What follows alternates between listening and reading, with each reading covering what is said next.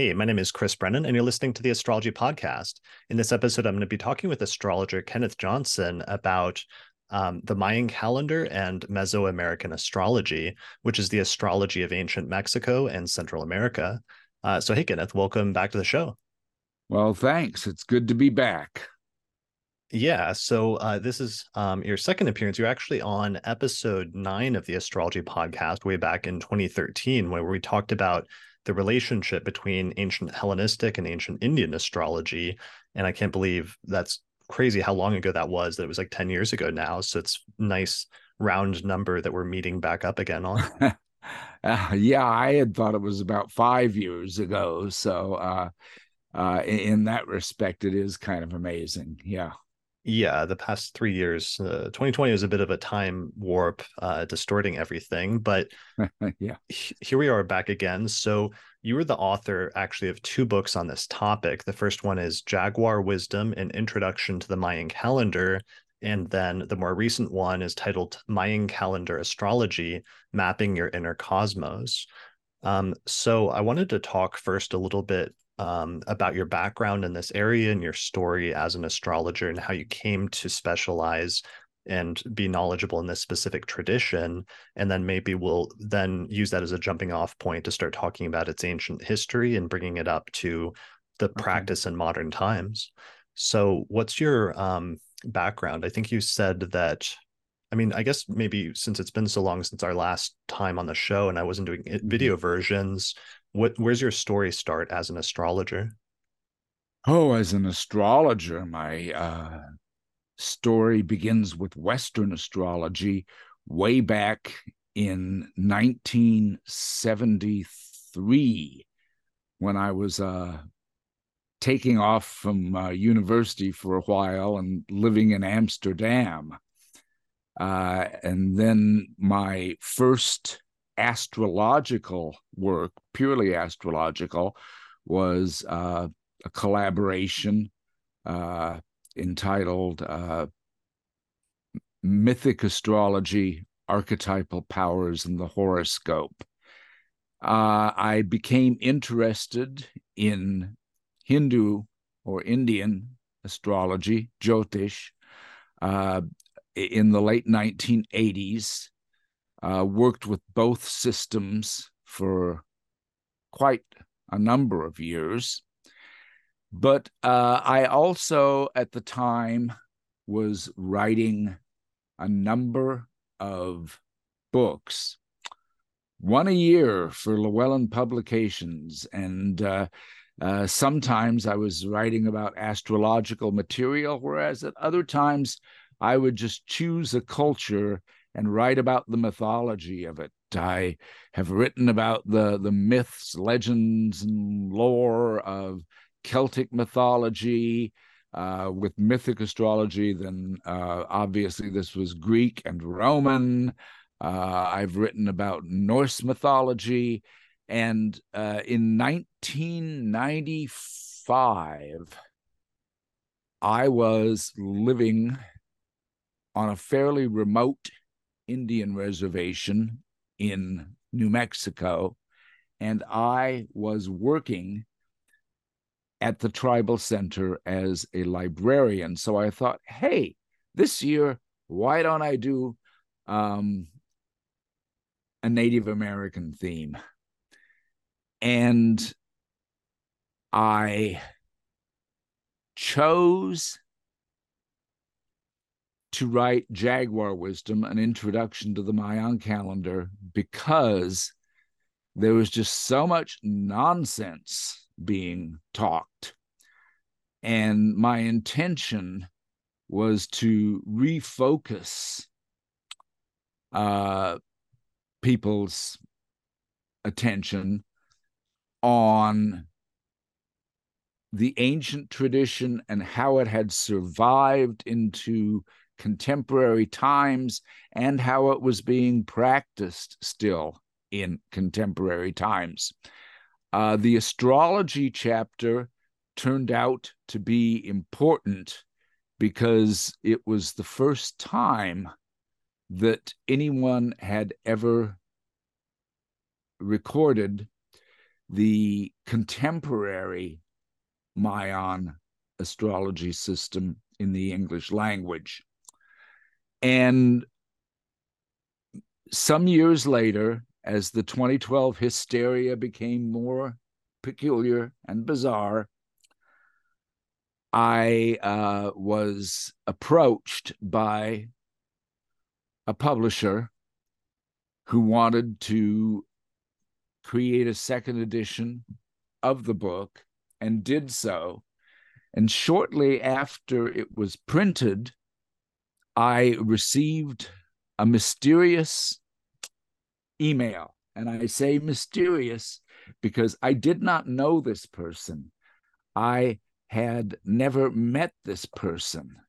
I knew that she was, well, she told me that she was the only American expatriate, the only Western expatriate altogether who was living in the town of Momostenango, which has long been renowned for the way it kept the ancient traditions and the way that people still lived by the 260-day sacred calendar.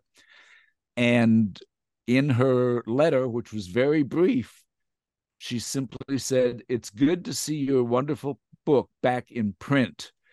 The elders here in Momostenango feel like it's time that you should come down and study with them."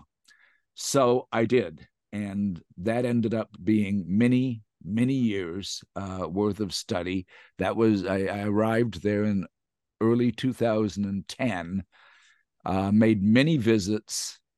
And then early in 2017, I was offered initiation as a keeper of the days. They say sacerdote Maya, which means Mayan priest. This requires 9 lunar months of intense study, which I completed and then was initiated. And by that time, what with 2 editions of the book circulating around,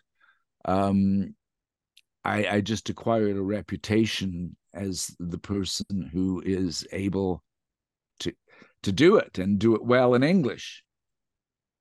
Right. So it's part of not just going back and studying the ancient tradition and what survives from like pre-Columbian times and from the actual Mayan civilization from 1,000 to 2,000 years ago, but also that there is a continuing living tradition of that astrology to some extent that both carries some pieces of the ancient versions of it, but also some modern developments are a little bit new, but that it's part of a living tradition.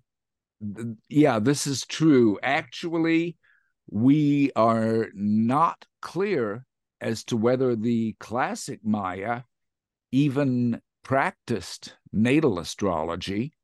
We have examples of dates that were obviously set deliberately, so that gives us a window into their electional astrology. We have their historical world ages, which I guess could be qualified as mundane astrology. And then, since they count the days of the ancient calendar, which is their astrological material, they count the days for divination. When a person asks a question, this could be considered horary astrology, and we have reason to believe that they were doing this in classic times. As far as natal astrology is concerned, we have much better information from the Aztec civilization. We actually have some hundreds of pages worth, which allows the system to be reconstructed in great detail. And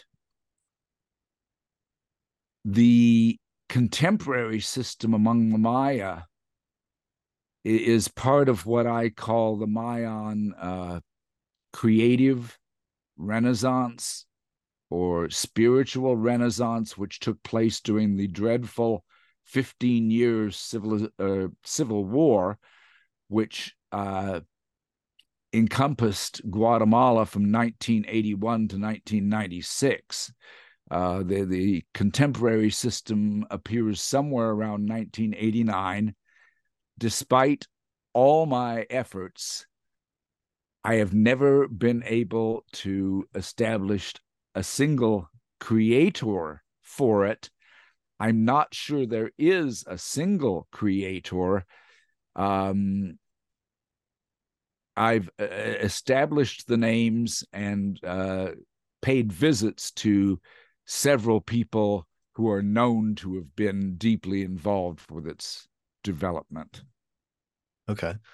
Well, let's talk about some of the ancient history and set Okay. the time frames, and then we'll work our way up to the present. So, Okay.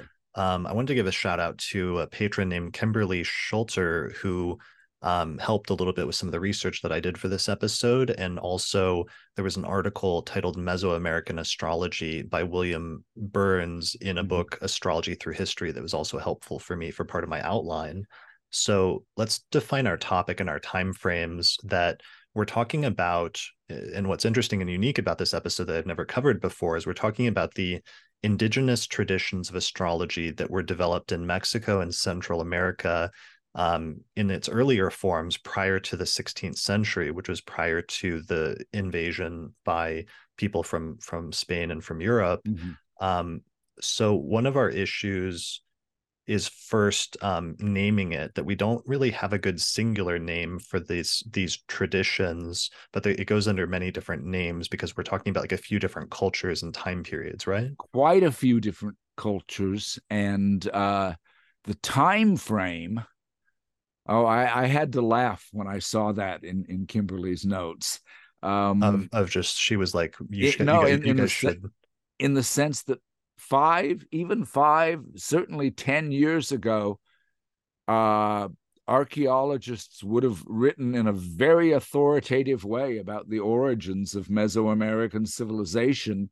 And now, within the last decade, everything has been turned upside down, and it is happening so fast that by the time a person finishes a book and the book goes into production and is finally printed, they will have discovered numerous new factors. For example, we used to say with authority that the Olmecs in around 1100 BC were the mother culture of Mesoamerica, and that they most likely developed the 260-day calendar.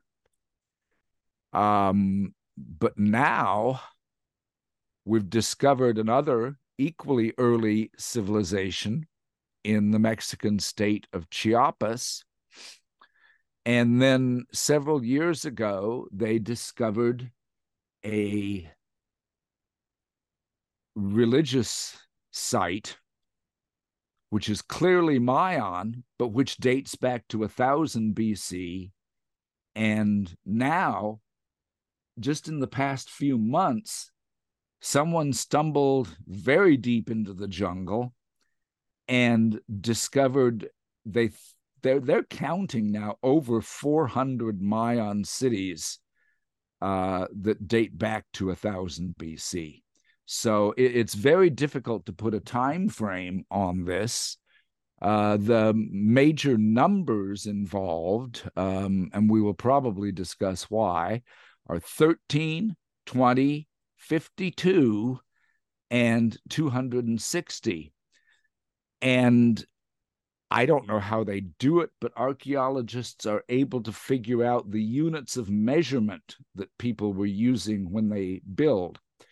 And now, also in southern Mexico, a village called Paso de Amado has been discovered, where almost all the buildings are built in units of 13, 20, 52, and 260.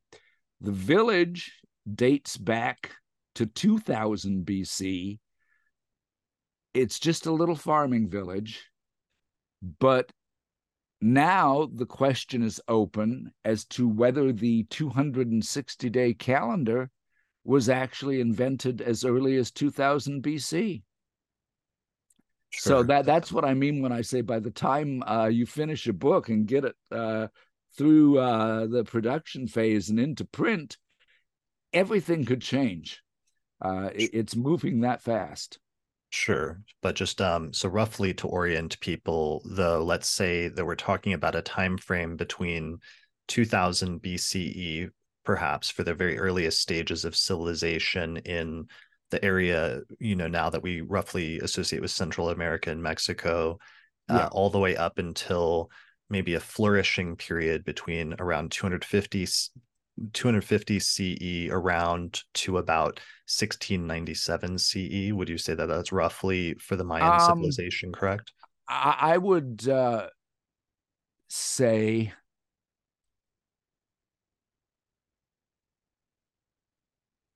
Just if we're that giving very I broad would say strokes. okay, 250 CE is what we would call the beginning of the Mayan Classic period. And this is when we find a fully developed script capable of writing long passages. It was probably capable of writing entire books, although no such book has survived. And 1697, I think, is a bit late. The Spanish conquered the Aztecs in 1521 and immediately set to work on the Maya, who were basically conquered by 1540. That is the point at which Europeans attempt to destroy all the knowledge. Right. So they actually went out of their way to systematically try to destroy some of the writings that were around at that time, partially due to like religious reasons.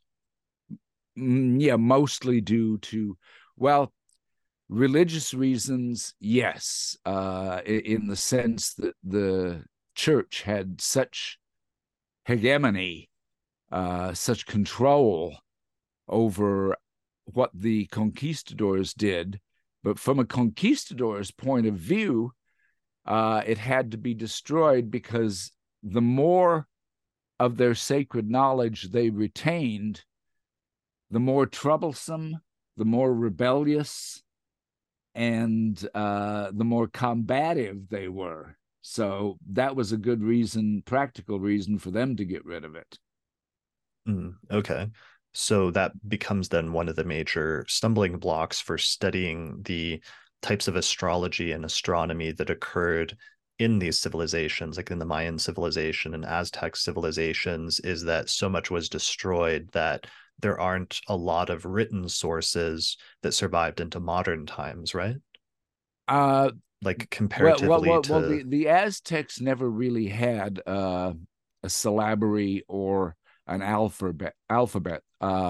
They worked entirely by way of picture writing, and the Maya are the only ones who had a fully developed script, which can be read like one of our own books, except that the characters represent syllables rather than alphabetic letters. Uh, and 85% of it, or 90% of it, probably by now, can be read clearly. And sometimes archaeology has been very helpful.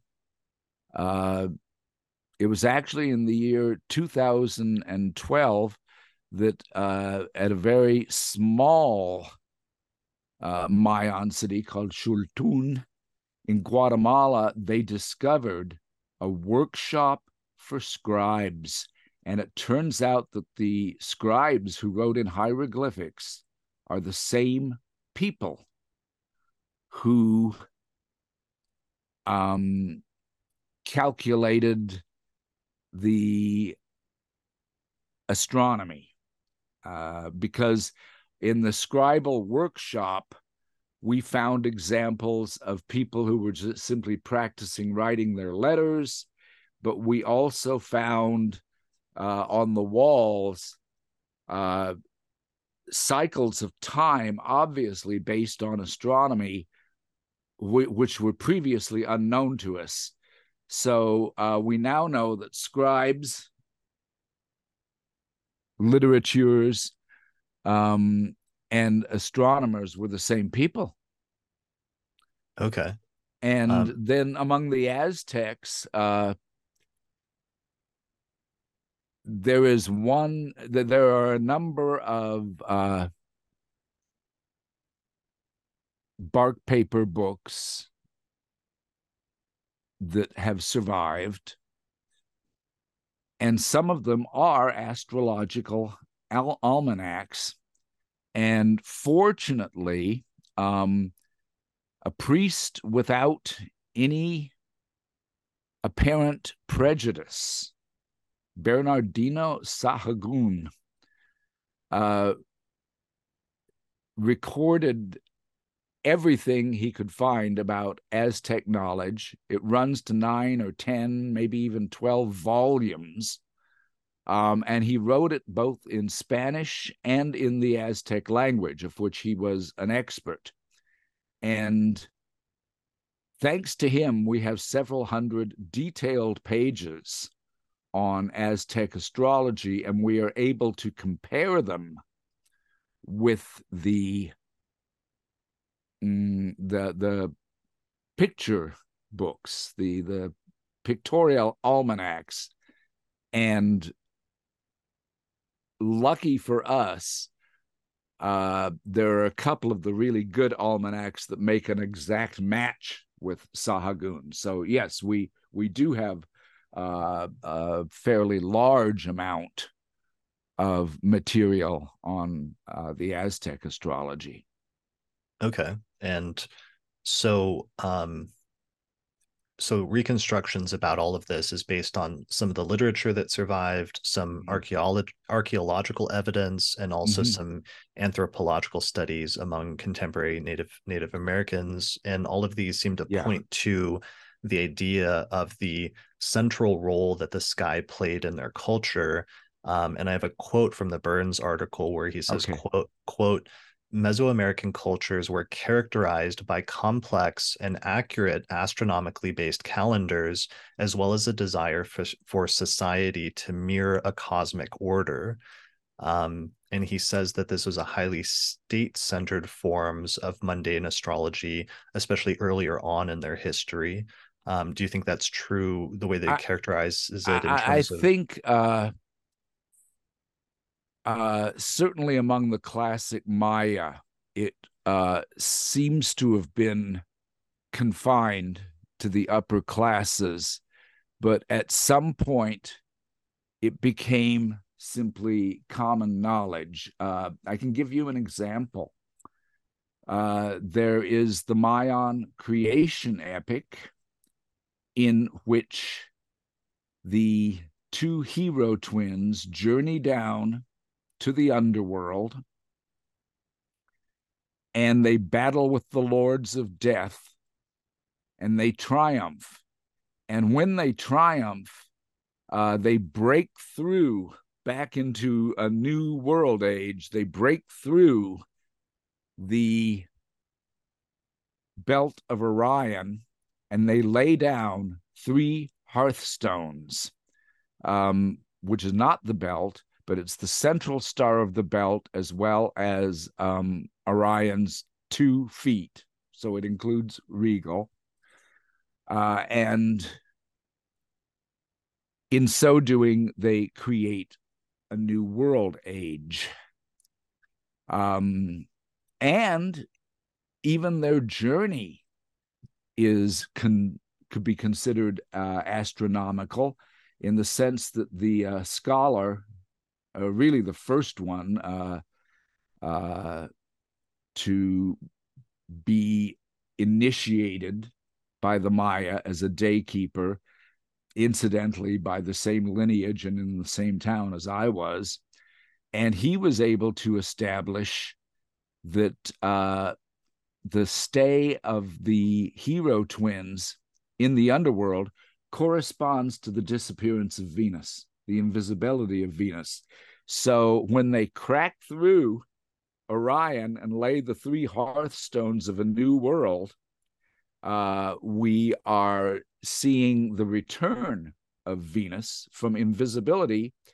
And as we were discussing somewhat earlier with the notes for this presentation, the whole idea of Venus, the morning star, then the period of invisibility when Venus is in the underworld, then it's, glorious return as a beautiful and magical thing, bears a tremendous resemblance to the myth of Inanna Ishtar. So we have the life, death, and rebirth motif here again. But so we know that as early, by the way, the triangle there in Orion is not an equilateral triangle. But as early as 300 BC in El Mirador,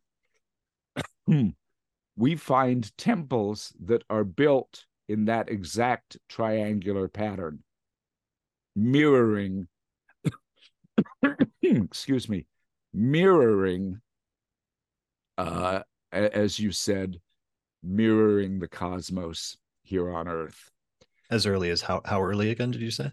300 BC for that. Okay, got it. And then about 1,000 years later, in 702 CE, a very famous ruin, which some of your listeners have probably visited, the Upper Acropolis of Palenque. There are 3 temples, and these also are in the same triangular pattern. They're still remembering the 3 hearthstones in Orion. And then on the theme of, what is above is mirrored down below, there are 3 volcanoes at Lake Atitlan, which just happen to be in the same triangular pattern. And therefore, Lake Atitlan is regarded as the creation place. I'll have a bit more to say about that in terms of astronomy and astrology very soon. But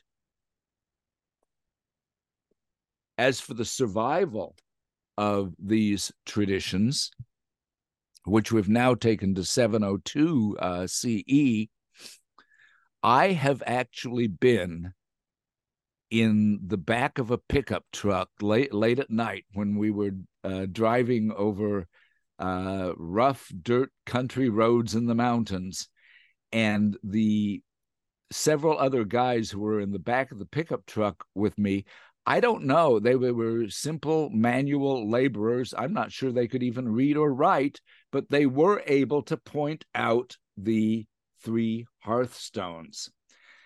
And Mayan women, when they cook on a wood stove, still put down 3 stones in a triangular pattern and call those the 3 hearthstones, because after all, the kitchen is their hearth. And then when they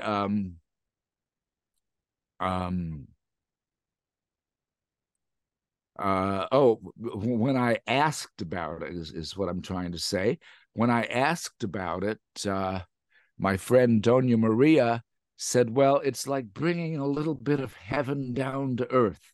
So here again, we have what you mentioned from Mr. Burns's article, the mirroring of heaven upon earth. So Right. it still survives to this very day. We can trace it back to 300 BC at least, but it still survives. Okay. So yeah, that seems crucial. And that's the most interesting thing about this to me is what's one of the more interesting things about studying Mayan astrology is the ability to study a culture that's developing a form of astrology and at least developing some what we might consider astrological notions completely independently of, the types of astrology that we're developing in Mm-hmm. Mesopotamia or India or China Mm-hmm. independently, but sometimes there's similarities or there's echoes that are very interesting. So Mm-hmm. at the very earliest stage, though, as with early Mesopotamian astrology, we're talking about largely like forms of mundane astrology, and we're talking about an astrology that's highly state-centered, and also where there's the political and social order is being identified with the cosmic order, Mm-hmm. where there's elaborate buildings with astronomical orientations and Mm-hmm. imagery and rituals that are connected to the calendar. Mm-hmm. That this astrology is connected to the political and religious elite, although maybe not entirely, and then that it's partially driven by a need to accurately reckon the days and perform rituals at the correct time, and where that yeah, so maybe let's start with that, or what would you say about that they're basically, we can see the parallels then with, like, for example, Mesopotamian astrology, or with, I think you mentioned Chinese astrology may have some political parallels. Uh, Chinese astrology uh, has each day um, in a Chinese astrological almanac is a mixture of different elements, and cycles of planets are very secondary. But each day within any given cycle will have its own mixture of elements and other qualities and factors. And Mesoamerican astrology is the same way because, uh, they did have a solar calendar of 365 days, but it was not used for astrological purposes. And in fact, only the 260-day calendar was used in that fashion. Uh, the origins of it, and as I said, we're seeing the increments, like 260 as units of measurement as early as 2000 BC now. But where does this unusual 260 number come from? And it may have an astronomical basis. In the tropics, we get true solar zenith passages, which we don't get farther north. And at 15 degrees north latitude, which is the latitude of Lake Atitlan, which I just named as the creation place, it is precisely 260 days between one solar zenith passage and the next. So that may be the actual astronomical origin of this 260-day calendar. Of course, then you also spoke, I believe once again you were quoting from Mr. Burns, that there is an affinity between the sky and the human being. Okay, so 260 is also the number of a human being, because we have they think of 260 as 13 times 20. We have 20 digits, fingers and toes, and 13 major joints or articulations in the human body. So the sky is the macrocosm, and the human body is the microcosm, as we find in so many other astrological systems. Right. Yeah. That seems really crucial. Okay, so let's talk about that with the calendar at this point, where Mhm. astronomical time was viewed as a series of interlocking cycles, where the greatest cycles were connected to the periodic creation and destruction of the world, Mhm. and that they accurately measured the solar year of 365 days. But there Mhm. was also a separate day count of 260 days that was Mhm. used for divination, and used alongside or in parallel of the solar year. And that, as you just mentioned, the numbers 13 and 20 were of great Yeah. significance to the Mayans. Right. Um, uh, Now, that part about the solar zenith passage is not remembered.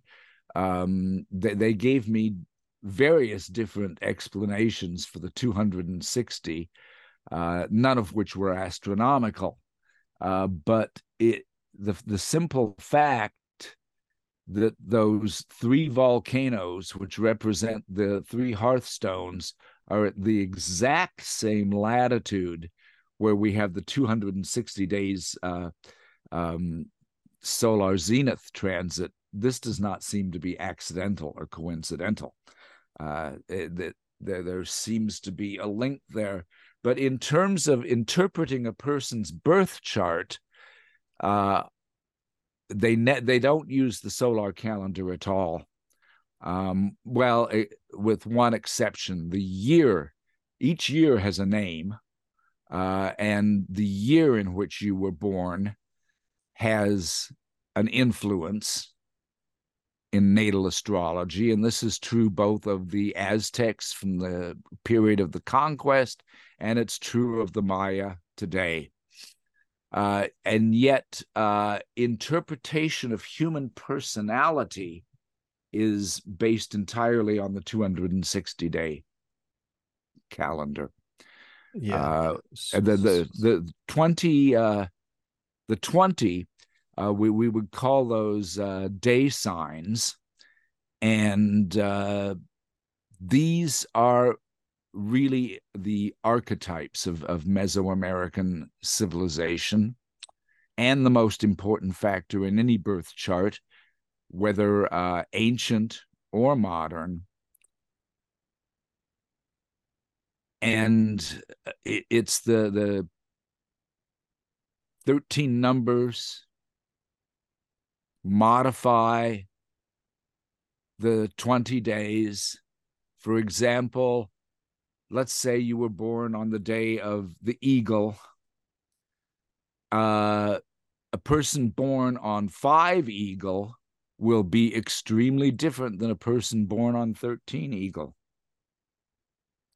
Okay. So at some point, using this calendar that's connected with this cycle of 260 days, Mm-hmm. um, this at some point this is used for mundane astrology, but at some point it starts being used for what we might call natal astrology, which is just the alignment of the cosmos on the day you were born. And in Right. that sense, it's focused on just the day you were born, not necessarily the exact like time you were born, right? They don't have anything uh, which corresponds to a rising sign or an ascendant. No. Usually they just take the day. There, it was one astrologer, a very gifted individual, uh, Carlos Barrios, who has written one of the major books on the subject, and that was translated into English. He had developed a way of counting hours, although since there have to be 20 rather than 24, because 20 is what it's all about, each hour is more like 72 minutes rather than like 60. But it never went into common usage. I had never even heard about it until I ended up, just by accident, living in the same boarding house as Carlos Barrios himself. And we had many conversations about astrology. And yes, he did have a system, but it remains unique to him. It was never adopted by the astrological community at large among the Maya. Right. Okay. Do you There have are a any number of things that have been introduced, and some stick and some don't. In that sense, right? it's like any other form of astrology. Yeah. For sure. Yeah. I was just curious in terms of broad parallels with the Mesopotamian and the Uh-huh. Greco-Roman tradition. So we're focused on the calendar, this 260-day calendar. And Mm. in that context, at the opening of your more recent book, Mayan Calendar Astrology, you say that that calendar was connected with sacred time. What do you Right. mean by that, or where does that come into play, the difference Okay. between sacred and ordinary time?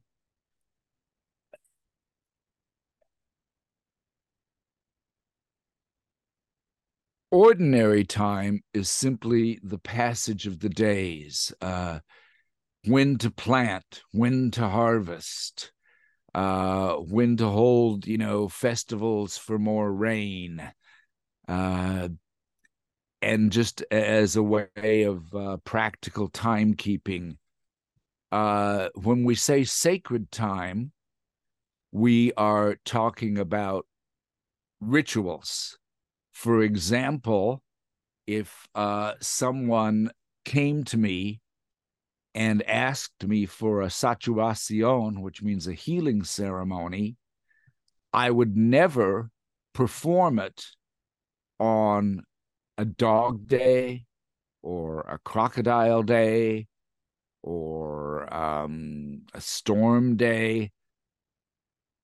I would perform it on a flint knife day or a rabbit day, because these are the signs that are associated with healing. So it measures sacred time in the sense that it gives us our um, guidelines for when to perform important ceremonies and rituals. And yes, mundane astrology now is somewhat different, because there we do pay attention to the year of the 365-day calendar. But when we talk about ritual and ceremony, when we talk about divination, um, which is already, when we talk about ritual, one could substitute the term electional astrology. When we talk about the divination, simply asking a question: should I go into business with my brother? And then what do the 260 days have to say about it? Then we're talking about horary astrology and natal astrology. The personality of an individual is also determined by the 260-day calendar.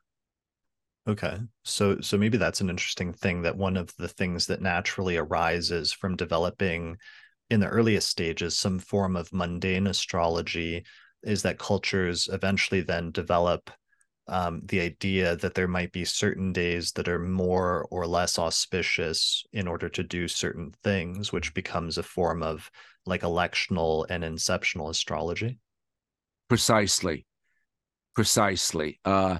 For example, if you wanted to heal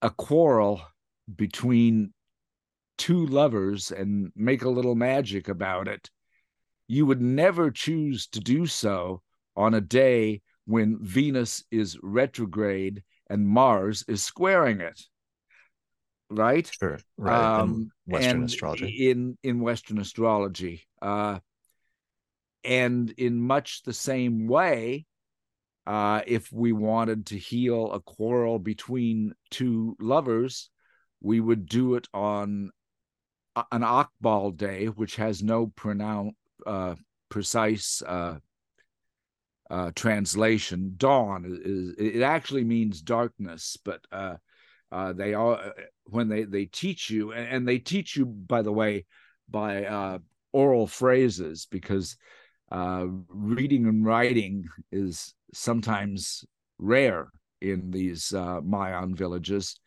but they teach you that it means dawn, and so, including the dawning of love, the dawning of romance. Or we might choose to do such a ceremony on a day called Bats, and Bats in the Quiche language has two meanings. One is monkey, which is how it's known all over the Mesoamerican world, but in Quiche, Bats also means a thread that is woven. So you're weaving the thread of good relationship on a Bats day. So yeah, in that respect, it is electional. We would never do a ceremony to bring lovers into harmony again on a Tihash day, because Tihash means flint knife, and a warrior holds a flint knife. And yet they tell you, and this is where it really does begin to resemble electional astrology, they will also tell you that a surgeon holds a flint knife to cut out infections or other things that should not be in your body. So a love ceremony would never be held on a flint knife day, but a healing ceremony would be. Okay. So in that sense, yes, it's definitely electional. So it's like you have this system of 260 overlapping archetypes, or are they pictograms? Can you call them that? But that each of them, with the names and words that are used for them, are encode some sort of archetype or myth or like knowledge about what that means. Yes, even though the names of some of the days vary between the different cultures, uh, there are some. Well, basically, the 20 days just are what they are. There's just a few of them that have different names depending on different cultures, because we have to remember that it's more than 1,000 miles from central Mexico to the Mayan country. So, of course, and we're talking about a time frame that starts, at least several hundred years BC, and doesn't fall under attack until the 1500s. So there's differences in time and differences between cultures. But in general, the 20-day signs are the archetypes indeed. And in fact, when I was studying, they told me, go and read the Mayan creation epic, because all 20 day signs can be found there. And since this is their book of myth, this is one clue that we have that the 20 day signs are, in fact, the archetypes. And so I read it and went back and I said, hey, I did really good. I found 16 out of 20. And they said, that's wonderful. Now go back and read it again till you find the other 4. And also, the human soul, is believed to be divided into 2 parts, which we might call a yin part and a yang part. and the more active yang part, which can journey in visions, can journey in dreams, which does not die when the body dies, but instead, travels through the underworld and then back into a new incarnation. This also, this part of the soul is also ruled by the day sign. For instance, I was born on a day called Emosh, which has no exact translation.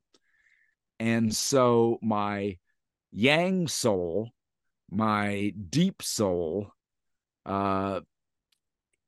is simply called Emosh.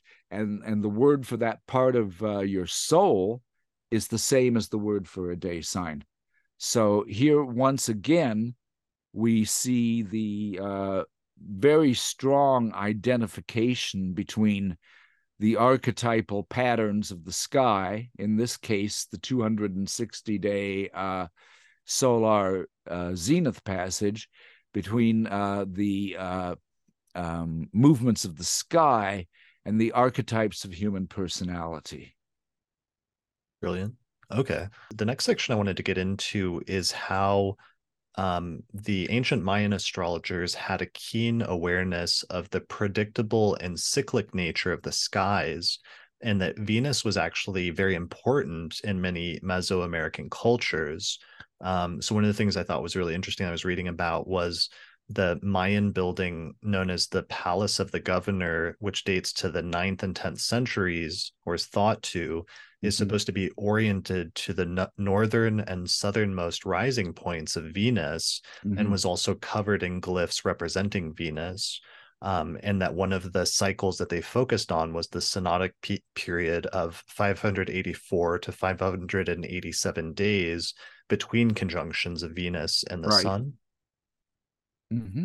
So Venus played a pretty important role for them. We also have another document that one of the few documents that survives is known as the Dresden Codex. And this tracks the cycles of Venus extremely accurately. And I think you told me privately that it was better even than some Arabic or European ephemerides at the time, or of that time period. Probably.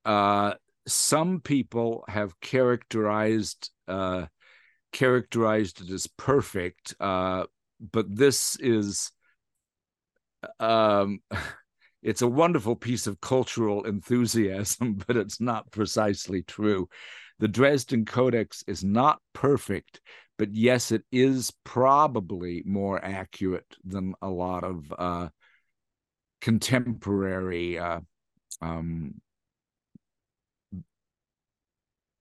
planetary tables from Europe during. Okay.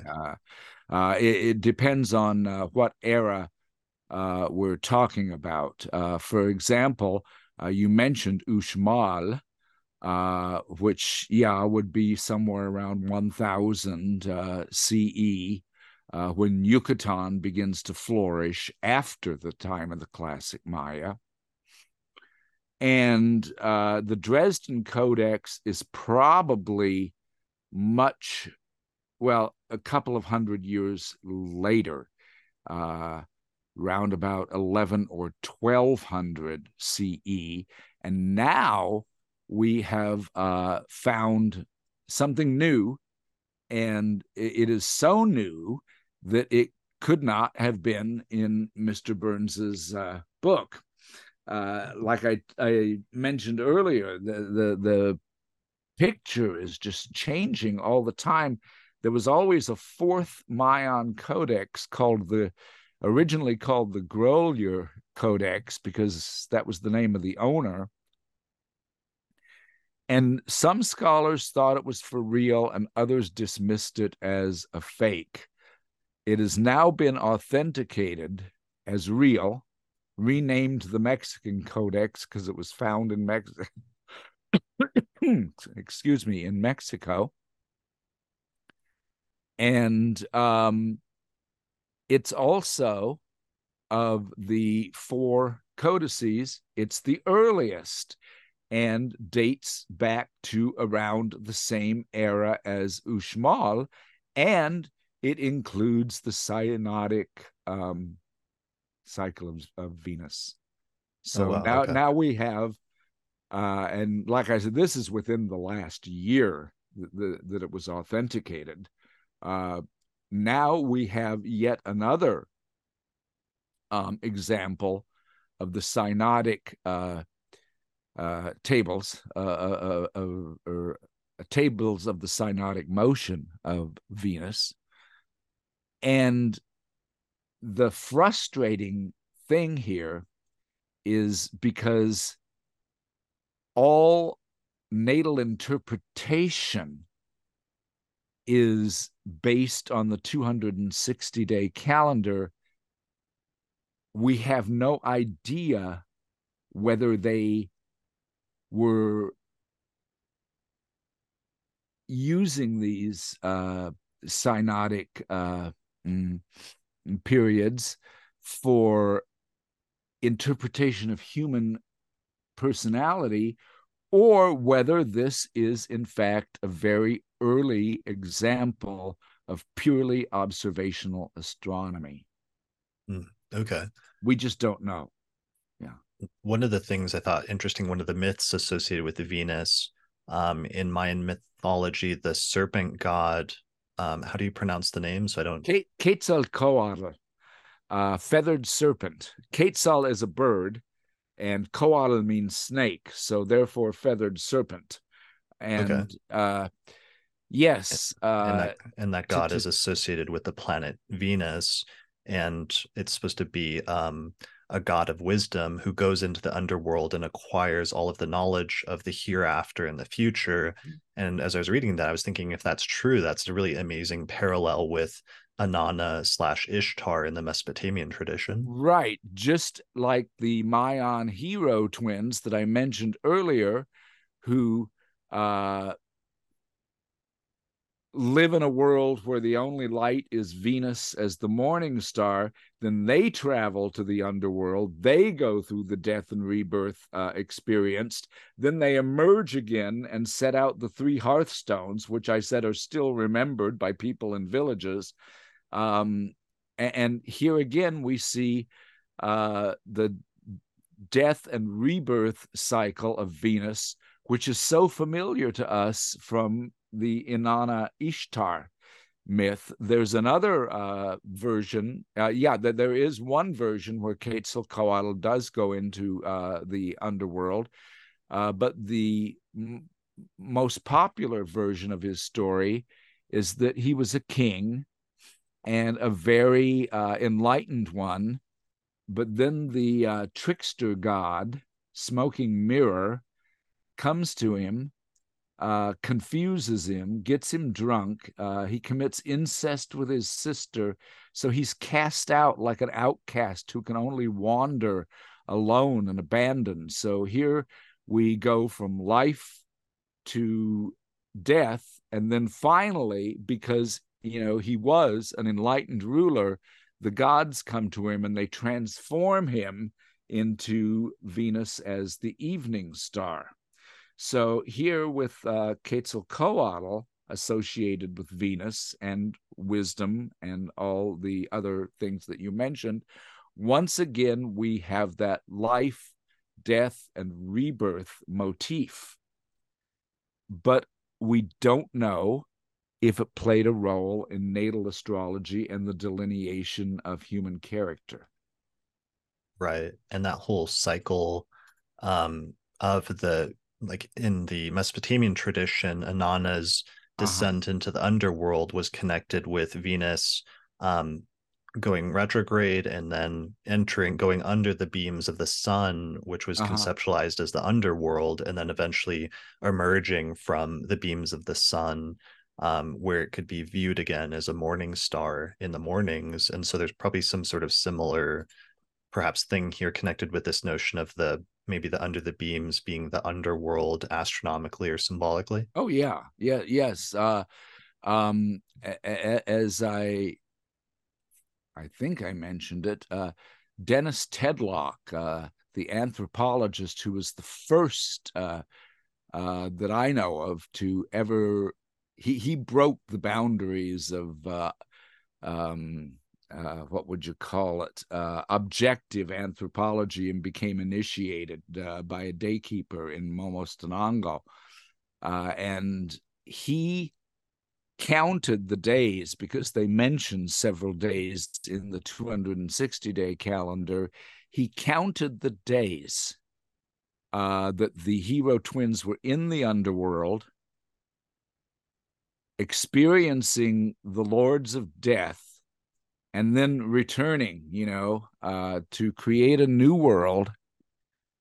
And he discovered that they, because he knew the codices very well, that this corresponded to a disappearance of Venus. So, yeah, the idea that Ishtar is in the underworld while Venus is invisible, the idea that the hero twins are in the underworld while Venus is invisible, seems to be, and the fact that they create wonderful new things. Ishtar was sometimes considered as a goddess of battle, but after she emerges from the underworld, she's a goddess of love. And people were in darkness before the hero twins went to the underworld, and when they emerged and set the hearthstones, the sun for a new world age comes up. So those parallels are remarkable. I think I agree with you there 100%. They are seeing it in the same way. Does that get to the core of something that's always interested you? It seems like that flows through your work, which is the study of mythology in different cultures, and sometimes the Yeah. comparison of mythology in different cultures. Yes, absolutely. Yeah. The myths that underlie the Mesoamerican astrology are the real fascination. My teacher always used to tell me that my knowledge of the day signs, which I called the archetypes of that civilization, your knowledge of the day signs is better than your knowledge of the numbers, because the numbers are simply an indigenous numerology system that modify the day signs. But yeah, it was the myths that kept me going. Because the myths are connected with the 20 day signs. Yeah, Okay. absolutely. Yeah. Yeah, because that was, I mean, that was part of what we talked about last time you were on the podcast. Was you've written one of my favorite books on the nakshatras, and you Yeah. focus very much on the myths surrounding each of them. Um, yeah, because the nakshatras are unusual. Instead of the usual Hindu deities like Lakshmi and Kali and um, Krishna, uh, they're all named for deities from the most ancient text, the Rig Veda. And they all take their interpretation from those deities. Okay, Excuse me. I'm just needing a little water. Yeah. no problem.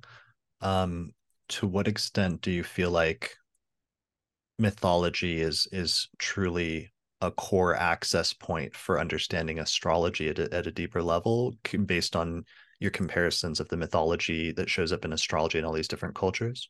I would say that the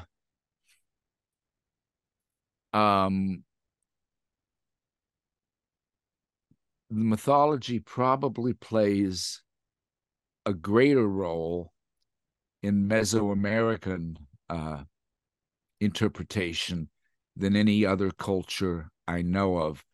And when the first Hellenistic texts began to be available to us, I was very interested, but also very surprised at the absence of mythological themes in Hellenistic astrology. Yeah, that it focuses more almost on a abstract or like systemized, like technical construct of Exactly. Yeah. interpretation instead of the myths themselves. Although it is interesting, I did an episode with Demetra on Anana last month, and Uh-huh. we talked about how it was so interesting in the earlier Mesopotamian tradition how you had an example of a myth that might be encoding certain core, not just astronomical, but also almost like astrological meanings in that earlier stage of that tradition. I think if you look hard enough, the myths do appear. For example,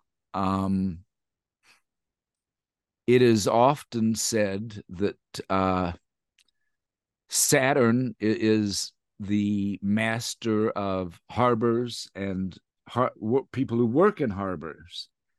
And yet there does not appear to be anything relating to the Greek Chronos, which would explain this attribution. However, if we go back as far as Babylon and Ninib or Ninurta for Saturn, we find that he was the god of water with boundaries, irrigation ditches, and so on and so forth. And I've often wondered how much of Babylon remains in Greek or Hellenistic interpretation. Right. But in Mesoamerican astrology, it's just right on the surface. Got it. Okay. So I wanted to talk about next how the Mesoamerican cultures also believed in celestial portents, especially or including those of an unexpected or disruptive nature, Mm-hmm. which to me seems in keeping with most forms of divination that have developed around the world. Right. And in the Burns article, they mentioned in particular at one point that the Aztecs who survived the Spanish conquest remembered the invasion as having been preceded by disastrous signs such as a comet, and a flaming column in the air. Yes, this is true.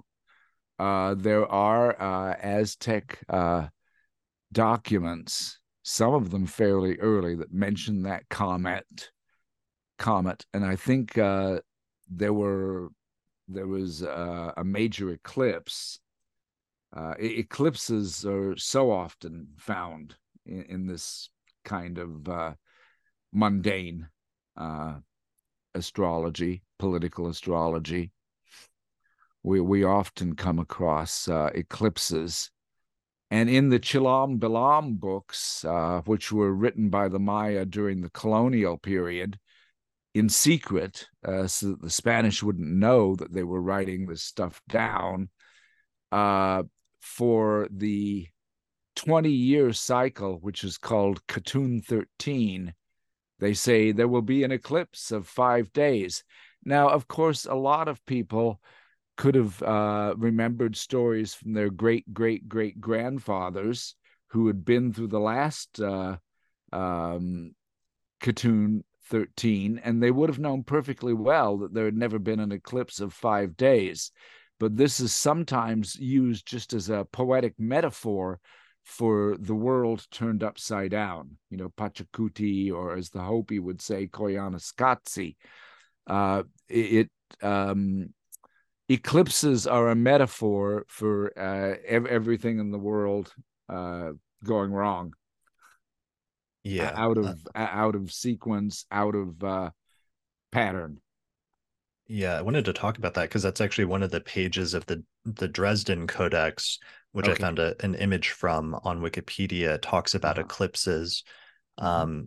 So eclipses are in the Dresden Codex, and eclipse prediction was one of the important goals of Mesoamerican calendrical science. Mm-hmm. And I thought it was interesting that eclipses were also in the Mesoamerican tradition considered to be heralds of disaster, Mm-hmm. which is a pretty interesting parallel with Western practices that also tended to view eclipses negatively as well. Mm-hmm. And even the poetic metaphor of the 5-day eclipse can be found in Hindu mythology, because when uh, the heroes of the Mahabharata, the Pandava brothers, when they lose everything in a game of dice and are cast out as refugees, no longer kings. There are many celestial portents surrounding this, including a 5-day eclipse, Okay. which we also find as a metaphor of things gone wrong in the Chalam Balam books of the Maya. Okay, got it. So omens, though, there was at least some sort of tradition of like omenology, Mm-hmm. which is similar to like Mesopotamia and other cultures, and of seeing signs in nature, of like nature providing signs about events in the present, or implying something about the future. Oh yeah, yes, and there still are. For example, what was it? 10, eek, 11, kick. Okay. At one time, uh, the Mayan solar year can only begin on one of 4 days. Different cultures used different groups of 4 days. Nowadays, they use Kek the deer, followed by the road of life, followed by Noch, which means thought, followed by Ik, which means the wind.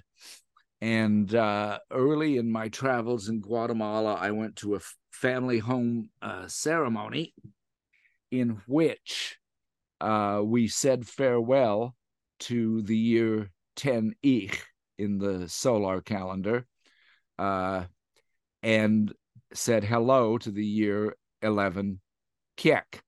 And the predictions of what the year is likely to be like are directly related to the name of the year, the 4 names, and the 13 numbers that accompany them.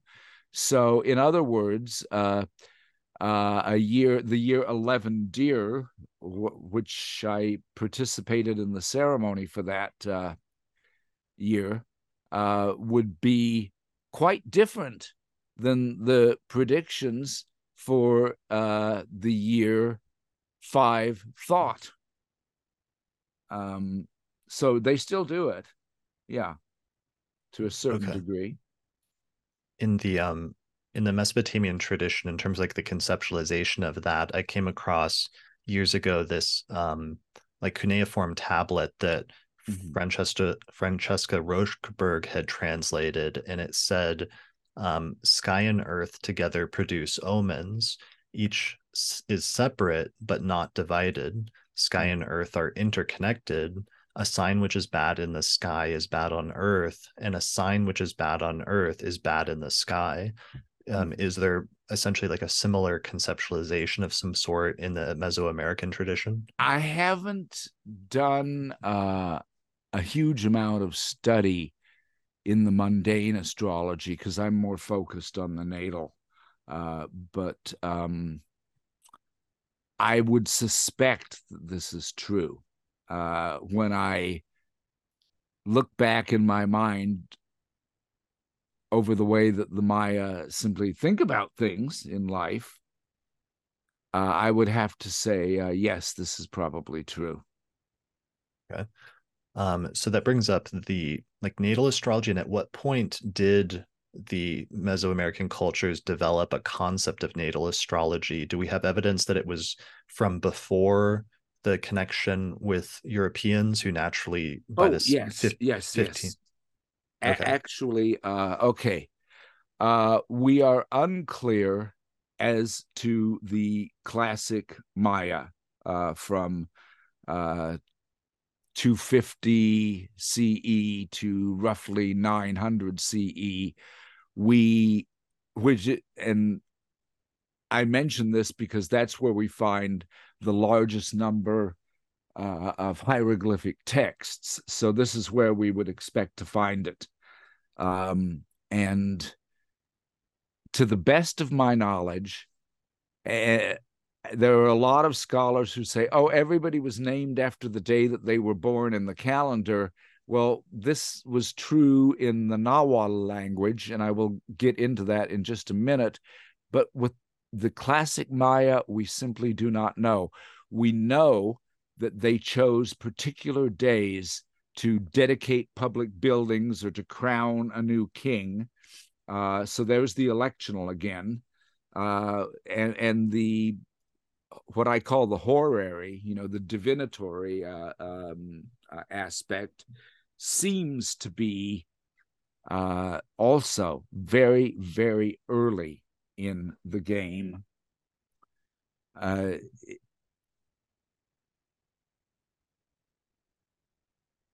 But even though we have a very large text about the life of the king of Palenque, Pakal the Great, which tells us his whole life story, and anybody who had cared to study this text would have known from the very beginning that the Maya did not believe the world would completely end in 2012, because they say that in this text that he will be reborn and take the throne again on a particular day, which is in 4772 CE. But in the beginning, when they describe his birth and the ceremonies that his parents did for him, there is no mention of his horoscope, except that they note that he was born on a particular day, 8 Ahau. But he never took that as a name. Now, the Aztecs did indeed take calendar names. And this is one point where I can't not entirely agree with Mr. Burns, because he said it was only for royalty and aristocrats, the higher level of state administrators and rulers. And yet the individual who experienced the vision of Guadalupe, which was what? the Virgin of Guadalupe. Just assume.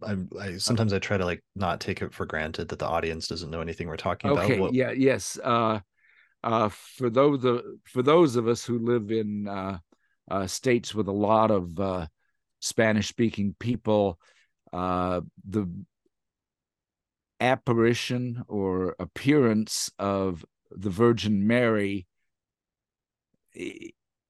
as the Virgin of Guadalupe is so common that you see it everywhere.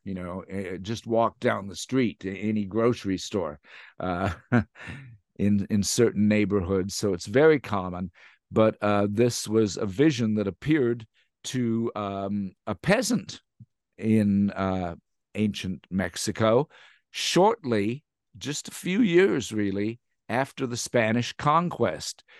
But and they had Christianized him by force and baptized him by force as Juan Diego, and so they always called him. But we know for a fact that he was named after the day that he was born in the calendar, Sesapactli, one alligator. And we are therefore pretty certain that even common people practiced Aztec natal astrology before the conquest. How far back does it go? It might go back quite a long ways. Each new capital of the Mesoamerican world was described, depending on the dialect, as Tula or Tolan. And the word Toltec, as in, Secret of the Toltecs, Magic of the Toltecs, and all these other New Age books that you see, comes from the same root. The Toltecs were the original people of Tula, and the Aztecs always claimed that they were following the Toltec wisdom. Now, were there any historical Toltecs?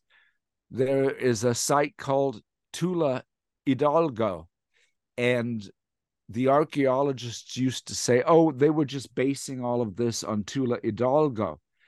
And yet there was another camp who said, no, it looks like every place, even places very far away from central Mexico, were calling their capital cities Tula. And now we have figured out, thanks to David Stewart, he's the a linguist and epigrapher who deciphers Mayan hieroglyphs for the Smithsonian Institution. And he figured out from a text in a Mayan city in Guatemala that the great, huge, enormous city of Teotihuacan near Mexico City was also called Tula, and that the original Toltecs seems to mean the people from Teotihuacan. And this takes us back to around 200 BC. So it is probably fair to say that natal astrology in the Nahuatl language, which was the language spoken by the Aztecs and probably in Teotihuacan, it dates back to probably almost 1,000 years before the conquest. Okay. And do you have, for screen sharing, I sent you a page, which is, let me see what the exact title is. Borbonicus page. Do you have that with you? Here's the full page that shows up better. So what are we looking at? What we are looking at is an actual almanac from Aztec times, and in the upper left, as you are facing the page, the large square shows the deities associated with the 13-day period. And then you will see little dots for numbers from 1 to 13. And if you can bring up the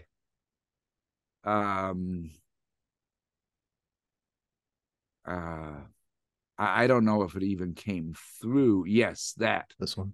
Yes, there we see how they would have interpreted for someone born on the day 3 deer. We can see in the bottom panel the number 3, and then somebody who spoke Spanish after the conquest has written in the word venado, which is the Spanish word for deer, 3 venado. This is a pictorial representation of a person born on three deer. And we see the deer and we see the deity who is associated with that particular day sign and who gives his or her characteristics to the person. And then above, we see a rather mysterious factor called the Lord of the Night. And we're not sure exactly how these were calculated or interpreted, but they seem to represent, in terms of interpretation, it is commonly believed that they represent the challenges inherent in your horoscope. And since there are 13 day signs in a 13-day period, but there are only 9 lords of the night, they overlap.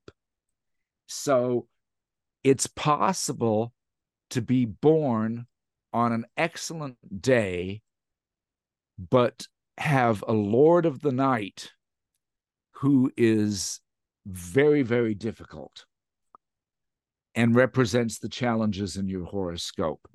It's also possible to be born on a good day, like 3 deer, with a lord of the night who is a very helpful god or goddess, and therefore simply enhances your horoscope. And the little bird who was shown above the Lord of the Night, we've identified all the birds now, and the birds, there's 13 of them. There's a different one for each day sign, and they also play a role in establishing a person's character, much as, and I know that, in many ways, this is a very simplistic newspaper form of Western astrology. But when they say that Taurus people, talking sun signs, of course, when they say that Taurus sun people are slow but dedicated and usually peaceful but prone to temper, and so on and so forth, they are, of course, interpreting the person's character in terms of the animal associated with the sign of the zodiac. And in Western astrology, this is, of course, simplistic to a point that some of us might find painful. But on the other hand, in Aztec astrology, the bird that goes with your sign is interpreted differently, in the sense that your character has to do not only with the day sign, but with the bird. And then there's the influence of the deity who rules the day sign and the Lord of the Night. So we have at least 1, 2, 3, 4, and if we count the 13-day period, 5, at least 5 factors that we know about that were used in ancient astrology in the Nahuatl language, possibly going back to 200 BC with Teotihuacan, and certainly surviving to a limited degree, at least, after the Spanish conquest, because we do know the name of the peasant who had the vision of Our Lady of Guadalupe. We know his calendar. We know the day that he was born. Therefore, we could interpret his horoscope. Okay. So that brings us to another thing I want to talk about, which is that I was reading that Mesoamericans linked astrology and medicine, and that the Aztecs in particular viewed the body as like a microcosm of the universe in a way that's very similar to some of the practices in Mesopotamia and other areas. Mm-hmm. that they connected the heart with the sun, that gold was also related to the sun and was used in medical treatments, and that there was also potentially an Aztec version of the quote unquote zodiac man, or what's known in Oh yes, Western astrology. it's found in a codex called the Codex Vaticanus, um, and it's a It pic. is. There it is. As you can see, each portion of the human body is associated with one of the 20 day signs.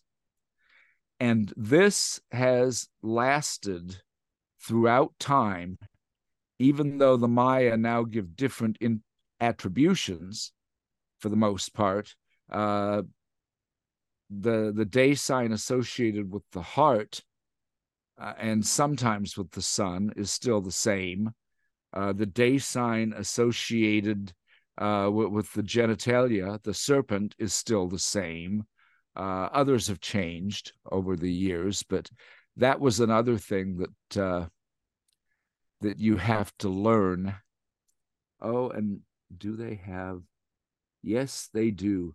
The dog is associated with the nose because the dog has such a remarkable sense of smell. They still have this uh, Since this is one of the system. This is a clear survival. Yeah. since this is one Uh, of our first like really clear images that has the 20 day signs, would you mind like walking us through in order like what each of the day signs, what their names is for these symbols? okay. So it looks like number one starts over with the deer on the bottom left, right? Yes, and that okay. So there's the deer, and So that's day symbol number one, or like are yeah, these listed in the these are correct not in order? order. Okay, Is the thing the issue. Okay. that's the issue, and I don't know the Aztec symbols as well as I know the um, Mayan ones. So maybe this wouldn't be then a good illustration to use to do that.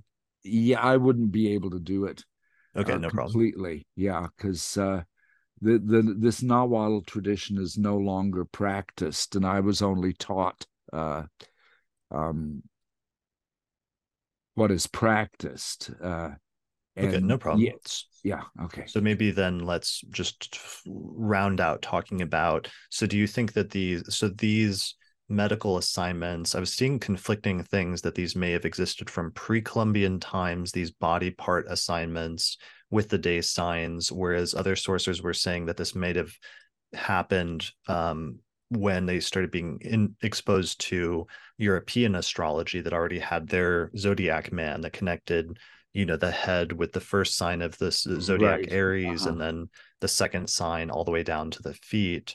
Do you know if this is a pre-existing thing, or is this something that starts to emerge out of a synthesis of Well, Mesoamerican and European astrology? this particular codex is from after the conquest. So from this diagram alone, we would not be able to make a determination. However, the fact that the Maya also have a what you would call a zodiac man, and that this has obviously survived the ages, would lead me to believe that it's probably earlier than the conquest. Okay. Um, unless we wanted to say that the Aztecs borrowed from Westerners and made up their attributions, and then the Maya borrowed from the Westerners and made up a different set of attributions. But mm, I'm suspecting that it's old. Okay. So that brings up one last point for the medical part, which is that I was reading that the day when an illness first manifested itself was also thought to be astrologically significant. And if Mm-hmm. that's true, that's interesting because then it parallels the Western practice of decumbiture charts. Yes, and we know that the Mayan form of divination, what they do is like when you're initiated, you receive a bag full of 260 seeds from the wild coral tree. And then you scoop up, when a person asks you a question, you scoop up some of the seeds with your hands, lay them out in little groups of 4, and then count them as if they were the days of the 260-day calendar. But where do we begin our count? If a person is asking a real world question, like the one I mentioned earlier, should I go into business with my brother? Then, since today is 6 Eagle, they would start counting with 6 Eagle. But if, in fact, they were asking a question simply about themselves and their own spiritual path, and they were born on the day 3 Jaguar, we would start counting from 3 Jaguar.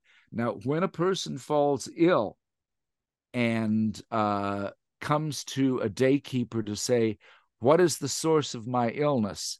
Because in Mayan culture, it is always believed that there are always 2 sources for any illness, one of which is purely physical and the other is psychological or metaphysical.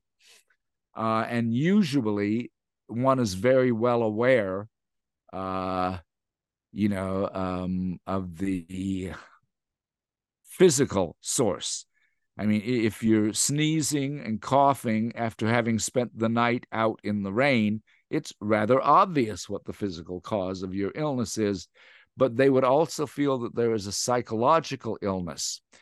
And so the daykeeper would, again, take up the seeds, lay them out, and begin counting in order to determine, the spiritual source of the illness. But then, if the person had fallen sick on the day, just for example, 7 thought, we would count from 7 thought. And in this sense, yes, it's very similar to decumbiture. Okay. That's really interesting. So that brings us to one of the final points, which is that, as I was reading in Burns, that while the main focus of Mesoamerican astrology was the welfare of the community as a whole and its harmony with the cosmos, which is what we would usually classify as mundane astrology, there was evidence that there may have been consulting astrologers who gave advice to individuals on the basis of their interpretation of the skies in pre-Columbian Mesoamerica. But that unfortunately the evidence for this largely relies on the accounts of Spanish post-conquest chroniclers, right. and that unfortunately the notebooks of these calendrical shamans did not survive the conquest. This is, for the most part, true. If a head of state or a king of some particular kingdom or the lord of a Mayan city-state was concerned about coming political events, then we have a lot of good reasons to believe that they would have summoned an astrologer, we would say a daykeeper, because it amounts to the same thing. Daykeepers were supposed to understand not only the attributes of the 20-day signs and everything else involved, they were also supposed to be experts in the sky. And this is one thing I mentioned earlier, the Shultun workshop, where we actually uncovered some 11 years ago now, a workshop where they trained scribes. And in addition to the training in writing hieroglyphics, we see maps of time cycles, which obviously have an astronomical basis.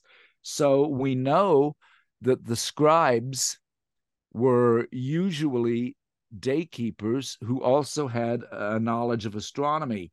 And these are the people upon whom the lords and kings would call when they wanted advice.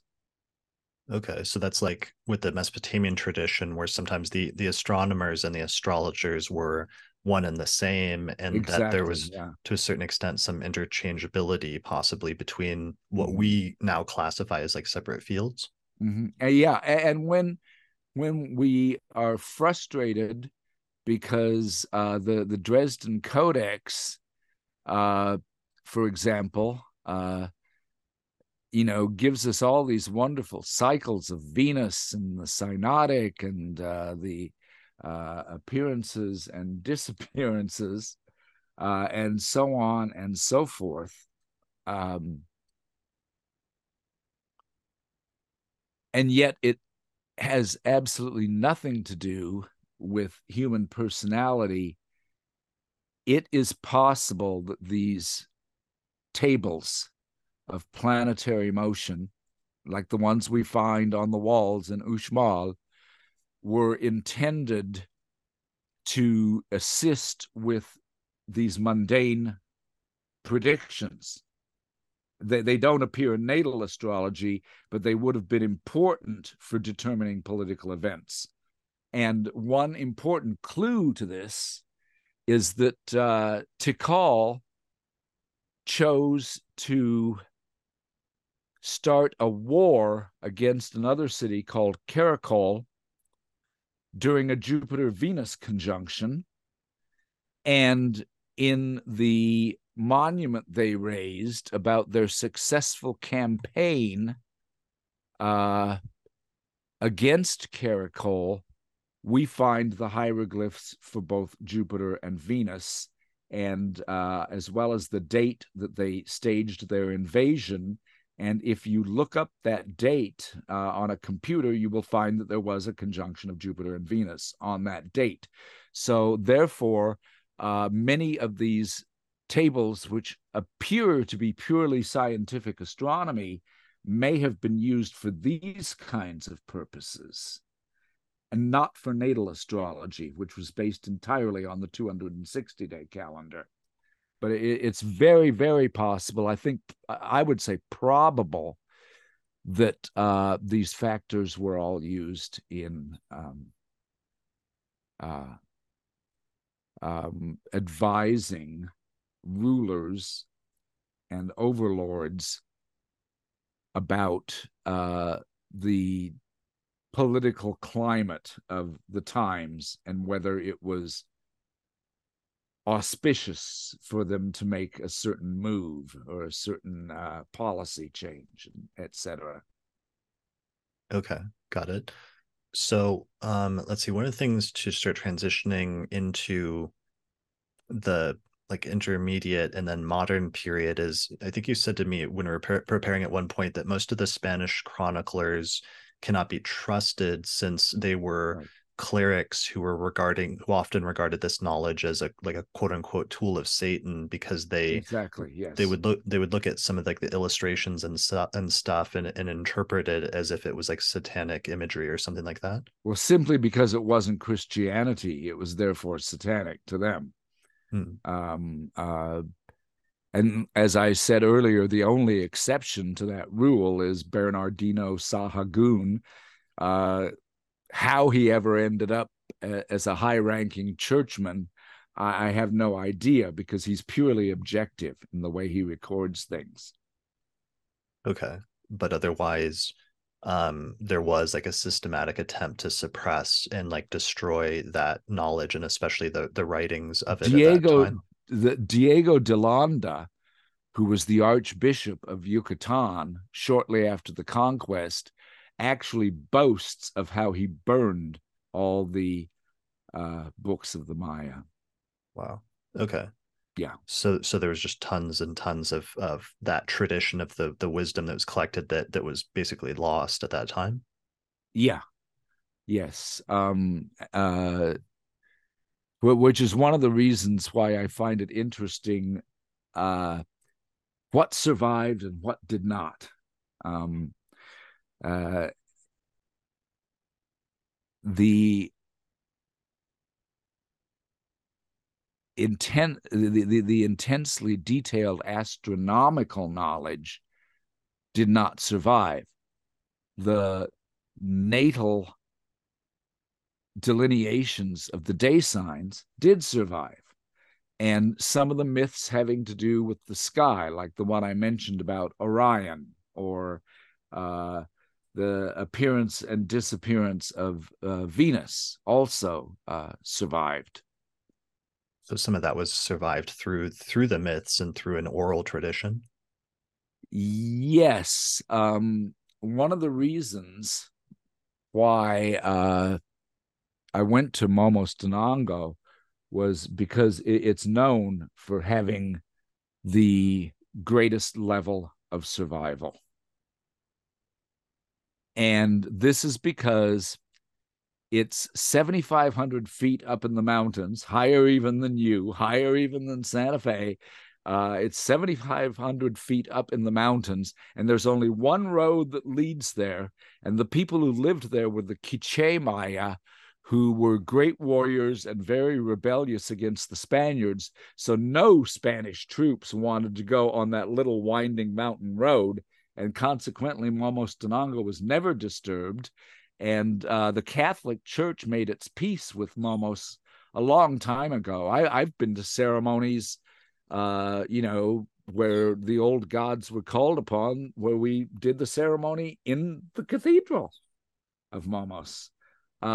So the Catholics made their peace with it, and the Spanish military overlords were afraid to go there, and consequently, more knowledge survived there than anywhere else. I'm trying to rescue it because the internet and TV and cell phones are having a very strong negative effect.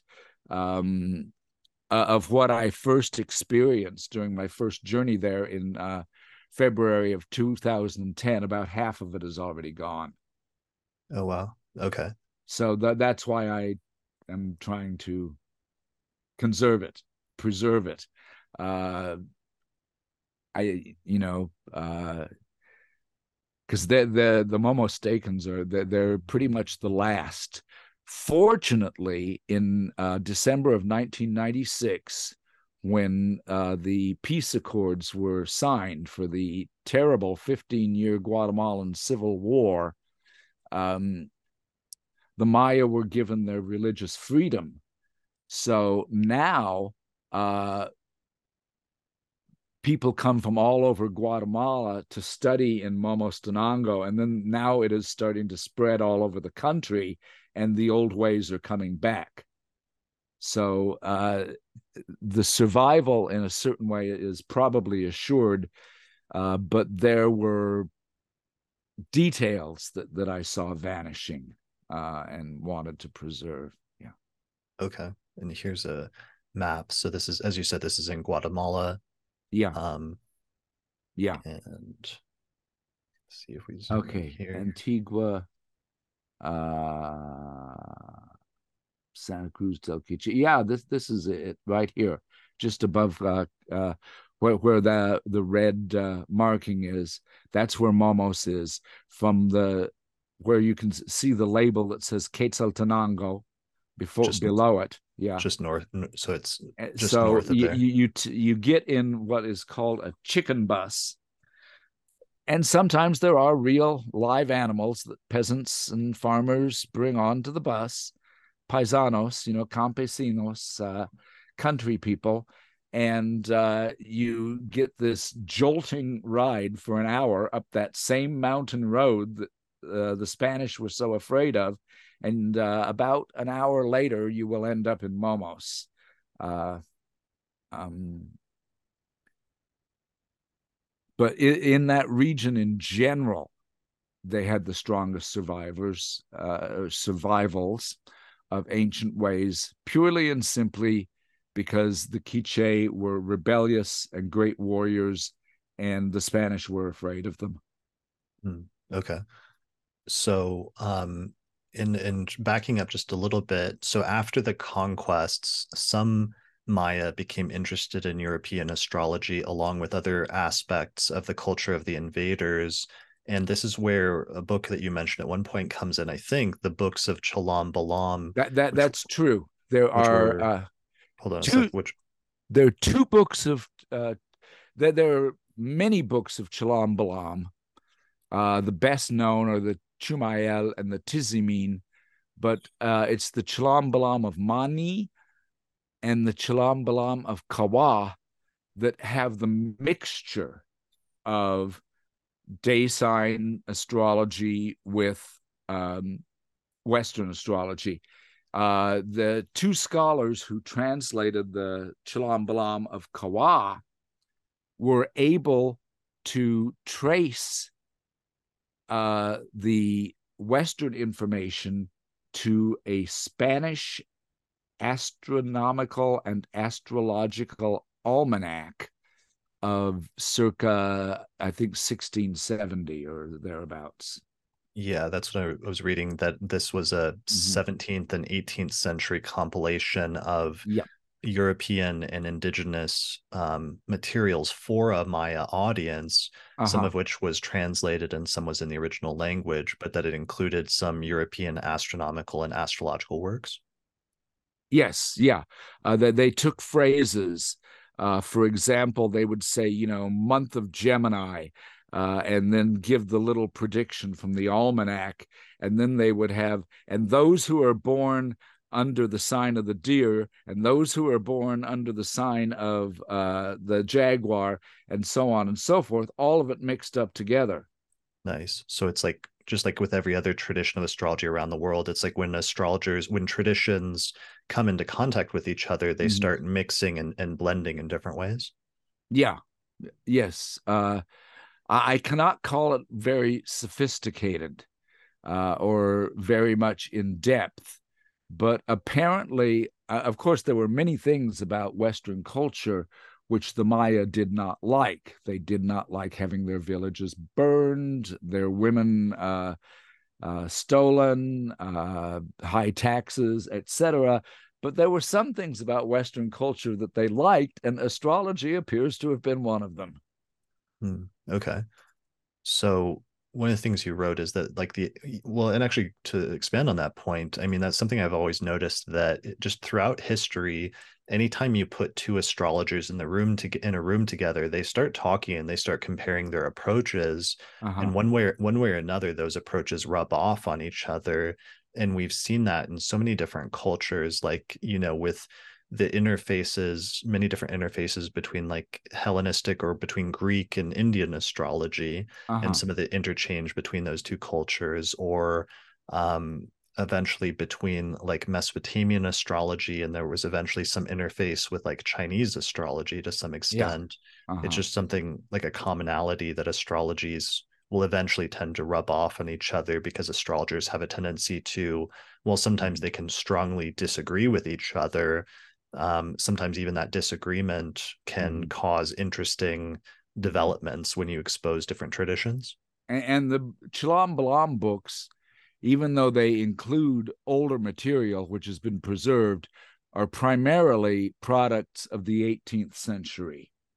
Hmm. Okay. They had been under Spanish rule for almost a couple of hundred years, and there is a lot of mixture of tradition in the Chalam Balam books. Okay. So that though is something to be aware of, at least when going Mhm. back and studying some of these traditions, in terms of what we can know at different stages, and that when you start getting different traditions exposed to each other, sometimes we have to be careful of maybe there's some things rubbing off in different ways, which is something you have to deal with at any time you're studying the history of astrology, is just being very aware of like what you can say about that tradition at different stages based on whatever evidence survives. Yeah, the same is true here. Okay. Yeah. And the last thing is for those books, you said that the amount of genuine astrological knowledge in the Chalam books is somewhat limited in terms of natal astrology, but that Uh-huh. they give us a fair amount of knowledge about the cycles of human history that make up the Yes. Mayan Yes. long count. Uh-huh. Yes. Oh, the long count. Yeah, Uh, that might be. this is see all the peoples of Mesoamerica have a system of world ages, cycles of history, similar to the Hindu yugas or pralayas. But each culture counts these cycles of history differently. The Maya seem to have developed the most elaborate of all of them, which is called the long count. And it consists of 5,125 years for a world age and each world age is broken down into 13 segments, and each of those segments is broken down into 20-year segments. And the Chalam Balam books give us each of those 20-year segments in some detail. So Um, that number 20 comes up again. Is that yeah. connected or? Yeah, of course. Yeah, yeah, yeah. It's absolutely connected. Uh,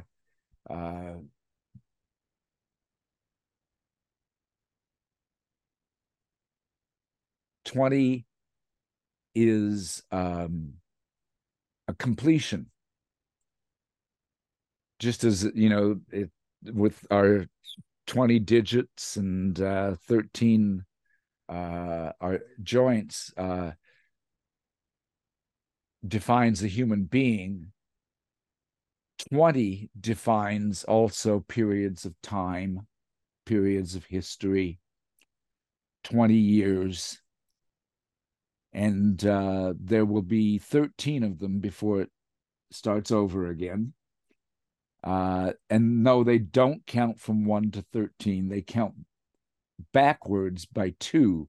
In other words, the 20-year period numbered 12 would be succeeded by the one numbered 10, would be succeeded by the one numbered 8, and so on and so forth. Okay. And they're named for the day that they end. And the hieroglyph for it is the same as the hieroglyph for 0, because in our culture, 0 means nothing or nothingness. But in Mayan culture, it refers to the moment which is both the beginning and the end. They perceived a begin, an ending, or the ending of a cycle, and the beginning of the next cycle as a unit, a single moment. And that was their definition of 0. Theirs is rather different than ours. Okay. Well, that brings us to the really important I'd like to take a break, but that's going to bring us to a really important question of like what happened with all the 2012 stuff when that was such a Oh, phenomenon. yeah, And okay. we'll take a break and then we'll come back and answer that question. If you enjoy the astrology podcast and you'd like to find a way to support my work, then please consider becoming a patron through my page on patreon.com. In exchange, you'll get access to some great subscriber benefits, including early access to new episodes, the ability to attend the live forecast recordings, exclusive podcast episodes that are only for patrons, and more. Find out more information at patreon.com/astrologypodcast.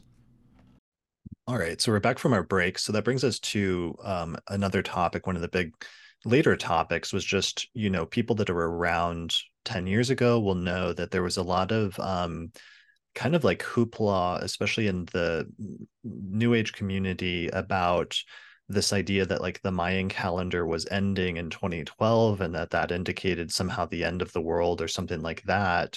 And while it was clear to many of us around the astrological community at that time that this was being hyped up and was being sort of distorted in some weird ways for odd purposes. I wanted to talk to you and ask, like, what happened there, and what was the actual story? Okay. What actually happened was uh, it was very early in the 20th century that scholars figured out how to count the long count. And within that long cycle of 5,125 years, beginning on August the 11th, 3114 BC, and ending on December 21st, 2012, they had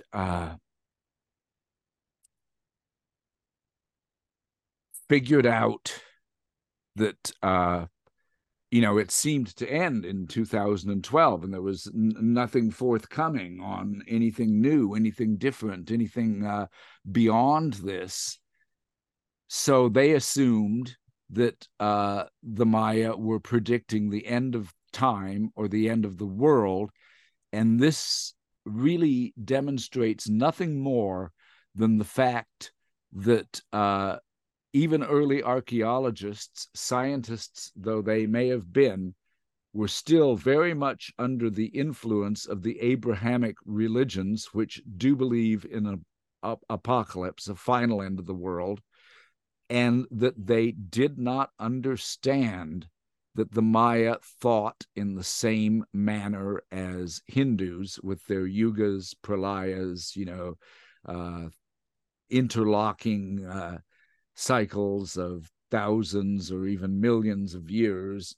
They simply did not understand that the Maya thought the same way. And it wasn't really until, oh my gosh, probably not until the 1990s that we were able to translate what's called the Temple of the Inscriptions at Palenque. And I've mentioned this earlier, that it predicts that the king Pakal the Great will return on a certain date in the year 4772 AD or CE, and reincarnate and become the king of Palenque again. So it should have been clear that the Maya were thinking far beyond 2012. But sometimes the New Age fails to realize that because they were also, most of them, born and raised in American or European families that also come from the Abrahamic tradition, that they're just kind of hardwired for this end of the world stuff. So people began to interpret it as such. We now know that the Maya were simply talking about a world age, one of which begins at 3114 BC and ended in 2012. And the next one that began in 2012 will go for another 5,125 years and be divided into 13 cycles, which are divided into groups of 20-year cycles. And that this was just their way of counting and also of predicting historical patterns, which is something I'd like to write about at some point. I have written a little bit about it, but that book is only available in a PDF. I haven't managed to get it into solid print yet. What book is that But titled? the Mayan prophecies. Okay, so that's the one that's I analyze all 13 groups of 20-year cycles in the Chalam Balam books. okay, so that's the one that's available as a PDF on your website if people just email you. Yes. Yeah. Okay, that's cool. So yeah, and then the 2012 stuff, it seemed like that was something that really picked up in like the 1990s forward, basically, and then it got merged with other, like they tried merging sometimes with other ideas from Western astrology, like with the Age of Aquarius, other stuff like that, and it just seemed like Right. Instead of end of the world, it became enlightenment for everybody. Uh, in some or for some thinkers, sure, but it was very much disconnected from Mm-hmm. not just what the ancient actual like Mayan astrology would have said or implied about that, but also even it seemed like contemporary practitioners of Mesoamerican astrology weren't really even being consulted that much either. It seemed like, right? Um, they were not aware of it because the Maya stopped using the long count uh, around 900 CE, and only the 20-year fragments survived, not the entire picture of the long count. And those 20-year cycles found their way into the books of Chalam Balam and survived that way, but somewhat out of context in the larger scheme of things. So, yeah, it was basically just a whole series of misunderstandings, really. Okay, that's good to know. Yeah. So I think that brings I us. was going to say, right, when I first got, because they did not remember the long count, even in Momostenango, where more of the ancient tradition survives than any other place, most of the people there had never heard of 2012 until hippie visitors started coming up on the chicken bus and asking them about Oh no, it. uh, that must have Seriously. been really really awkward. That's an Really, awkward. it must have been. Most of them were aware of this, what they call this crazy Western idea by the time I got there in 2010. And my good friend Don Rigoberto had already, made a living for himself going around to various different countries explaining the real concept. Okay, He so he is he was a very fine historian of Mayan culture, and he did understand the long count. So is that part of the reason why? Because you said your first book that you wrote, Jaguar Wisdom, which I believe came out in 1997, that became 90, unexpected 97. Yeah. 97, that became like popular. It became unexpectedly popular at some later date. Is that was it partially due to that, or swept up in some of that hype, or how did that come about? Well, I was trying to.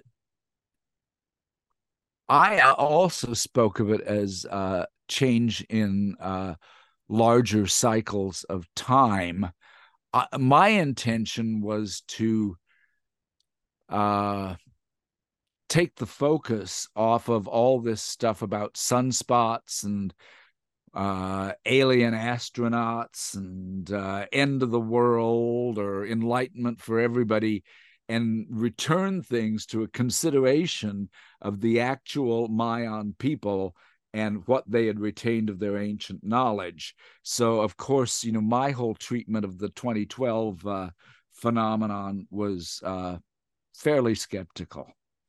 Sure, sure. But I, because the Mayan, because the long count has its roots in the 260-day calendar. Um, the book probably did become popular because people were looking at it in hopes of finding out more about 2012. If so, well, I would have suspected that they might be disappointed, but apparently a lot of people really took to the ideas in it because it became very popular. So I feel like my intention sort of worked out in the sense that I did manage to turn the focus back to the living Maya and what they remember instead of alien astronauts and what have you. Yeah. Okay.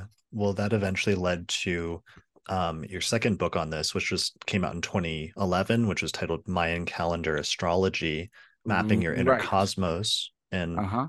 And one of the things that you've talked about and that you recently is you said that you've witnessed over the past 20 to 30 years this great flowering of contemporary Mayan astrology where it's growing and developing Mm-hmm.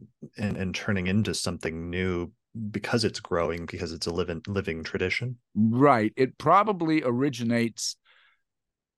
I cannot find anyone among the daykeepers who heard about it earlier than 1990. So I'm assuming that it developed in the late 1980s. And I have many reasons too complex to go into. I believe that it developed in Quetzaltenango, uh, which is Guatemala's second largest city and a Quiche city. But yes, they've taken ancient ideas and elements and created a system of natal astrology, which we don't have from the classic period Maya. And it has spread like wildfire all over Guatemala. And I've even been on buses with young people from Yucatan where the 260-day count was lost, probably in the 1820s. Young men who used the internet to find somebody in Guatemala who could teach them this new system. And, so I have been on the bus with enthusiastic young men from all over the Maya world who come to the Quiche country to learn the new system of astrology. And it's spreading like wildfire. Well, 1990, it's only about 32 years old, 33 years old. But commentary there's been a lot of commentary about how systems of astrology sometimes seem to have developed rather quickly in time. Like with Certainly. Hellenistic astrology, you mean? Well, I'm thinking partly of Alfred Witte and Uranian astrology. Mm. This was just a few individuals over maybe 20 to 30 years, and Hellenist. It has been argued, although I suppose it could be argued differently. It has been argued that we have a few people, Nekepso, Petasiris, a couple of other names, and that these various people seem to have lived around the same time, and their what remains of their writing doesn't so much indicate a little small beginning. It indicates a fully fledged art. So yeah, in that sense, you could say that this new system of Mayan astrology is very similar to either Uranian or possibly Hellenistic astrology, in the sense that it has used ancient materials and re-envisioned them into a new system. So you feel like you're witnessing the birth of a new and more advanced and more complex. Apparently, I'm considered one of the major players in bringing it out to the world. I found out about it in 1991, about a year after it had been invented, and I've been working with it ever since. And some of the masters, like Carlos Barrios, whom I mentioned, were good friends of mine. So Oh, and then the man whom the Maya themselves consider to be the finest astrologer, but he's never written any books and he speaks not a word of English. Roberto Pose is considered to be the finest in the new system, and I studied with him as well. So I've actually been in it and part of it since the beginning. Most of the horoscopes that I see uh, traveling around the internet resemble the design that I created. Um, yeah, I really do feel like I'm in the midst of an emerging form of astrology, which is very exciting. Yeah. So, and you wrote in the notes, let me read this because it seemed important, that it was during the Guatemalan Civil War from 1981 to 1986 that a kind of cultural and spiritual renaissance began among the Yeah. Maya, primarily among college students who were aware Ah. that Uh-huh. keepers of traditional knowledge were being slaughtered in mass. Yeah. So that, Yeah. go Go ahead. ahead. So you wrote, among the products of this renaissance was the natal astrological system known as the Mayan cross, which Uh-huh. began circa 1989 or 1990 with a simple cross, each of the four arms, as well as the center corresponding to a particular day sign and meaning, Mm-hmm. derived mathematically. So is Yeah. that, and then that has expanded. You said in 23 years, the five sign cross has been expanded to nine signs: the Mm-hmm. year lord, the sign with the highest numerical total, the Mm-hmm. numerical total of the entire birth chart, a lightning Lord bolt. of the Yeah, Lord of the Year. Yeah. Okay, a lightning bolt which runs through the horoscope Oh yeah. and Okay. charts the inner lightning, quote unquote, within a Uh-huh. person's body, and Yeah. and a system for determining compatibility. Yes. Yeah. So is that connected with the example image that you shared me? Would this be a good time to Yes. show that? Yeah. Yeah. I can do that. Okay. Okay. So what is this Okay. image? So in the very center, you see the green cross, Mhm. and in the center uh, is the hieroglyph for three kek, meaning three deer. So we see that the central column is all in red and everything else is all in white. The central column will always be comprised of a single element, in this case, fire, the eastern direction, as it were. And we have three kek above it, which represents the west. Eight kawok represents what we call the conception sign. Everything that we bring into this life with us from our family heritage, our ancestors, even our past lives.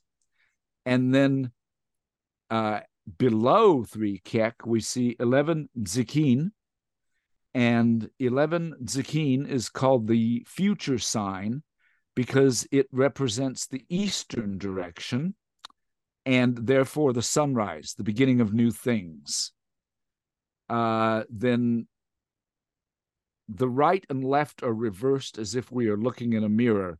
10 emosh is actually the right hand arm, whereas 9 ak is the left hand arm. And the right hand arm of the cross is our masculine or yang side. The other is our feminine or yin side. And then there are the four day signs at the corners. And I won't go into that too much because so many people disagree on what they mean. There's a lot of different opinions about it. But you can see the day sign Emosh. He's on the arm of the cross there, and also down in one corner below it, and to the other side. 10 plus 4 equals 14.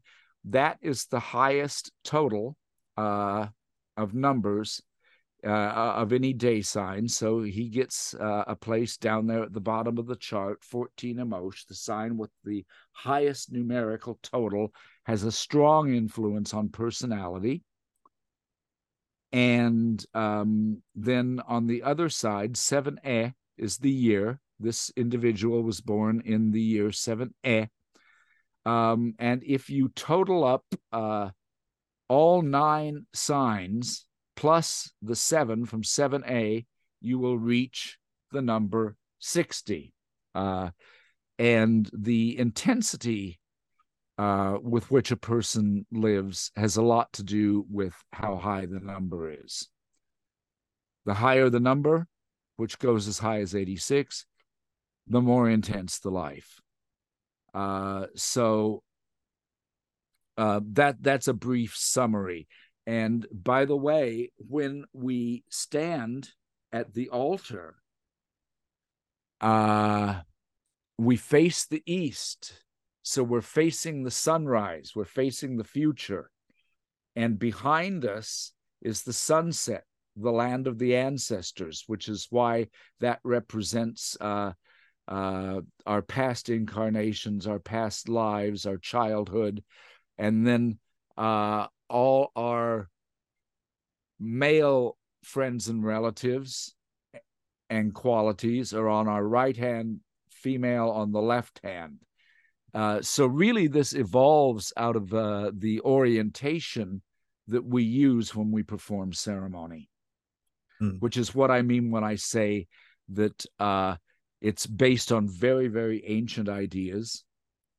And yet, despite the fact that the ideas are ancient, the treatment is modern. And yes, when I first went to Momostenango, almost nobody had heard of the Mayan cross system, although they could all do the divination with the red coral seeds. And it was university students who started adopting the Mayan cross system. I also believe it came out of a university. I can't prove it, but I am fairly certain that it originated with in Quetzaltenango at the University of Rafael Landivar. I have a lot of reasons, but it would take me an hour or so to explain them. That was a Jesuit university?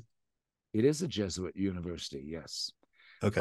Which explains where they could have found the lightning bolt, which so strongly resembles the one in the Kabbalah going through the tree of life. Because the Jesuits would have that in their library, wouldn't they? Okay. And they also have, they have a daykeeper who is a professor of Mayan languages who teaches at a Jesuit university and who also teaches the astrology. I suspect he lies at the origin of all of this. Okay. So, so this is a whole system, and like you're saying, so this is the system that you outline in your book, Mayan Right. Calendar Astrology, Right. Yes. and that goes into both the individual symbols as well as the outline of everything. Yeah. And someday I may, if I could ever afford to get hold of a copy of Sahagun, I may try to do a reconstruction of Aztec astrology. Of course, Bruce Schofield reconstructed part of it, and much as with the Chalam Balam books, he mixes it with Western astrology. You know, and a lot of people, I've seen a lot of people criticizing him for mixing it. And I've always been the one on social media to have to defend him and remind people that the Maya did precisely the same thing in the books of Chalam Balam. Mixing Mixing the systems, you two mean? systems, yeah. Okay, got it. So, yeah, it's interesting that tension there that astrologers have different hats sometimes, where sometimes you have your historian hat where you're going back and trying to reconstruct what different systems were in different eras. But then sometimes as a contemporary practitioner, your focus as a practitioner is to take the best pieces from each system that you think work and to sort of put them together into something that's effective. Yes, I you know, they used to say Oh, the rabbis who were my academic advisors in comparative religions department used to say, put two rabbis in a room and you've got three opinions. I would say put two astrologers in a room and you've got three opinions. Right. Uh, yeah. Yeah. So I wrote about the Mayan cross system because I was trained by some of the greats. Roberto Pose was a direct student of the teacher at the Jesuit university who may have originated it. And Carlos Barrios is the most famous name. And I've worked with all of these people extensively. So I wrote a book on that.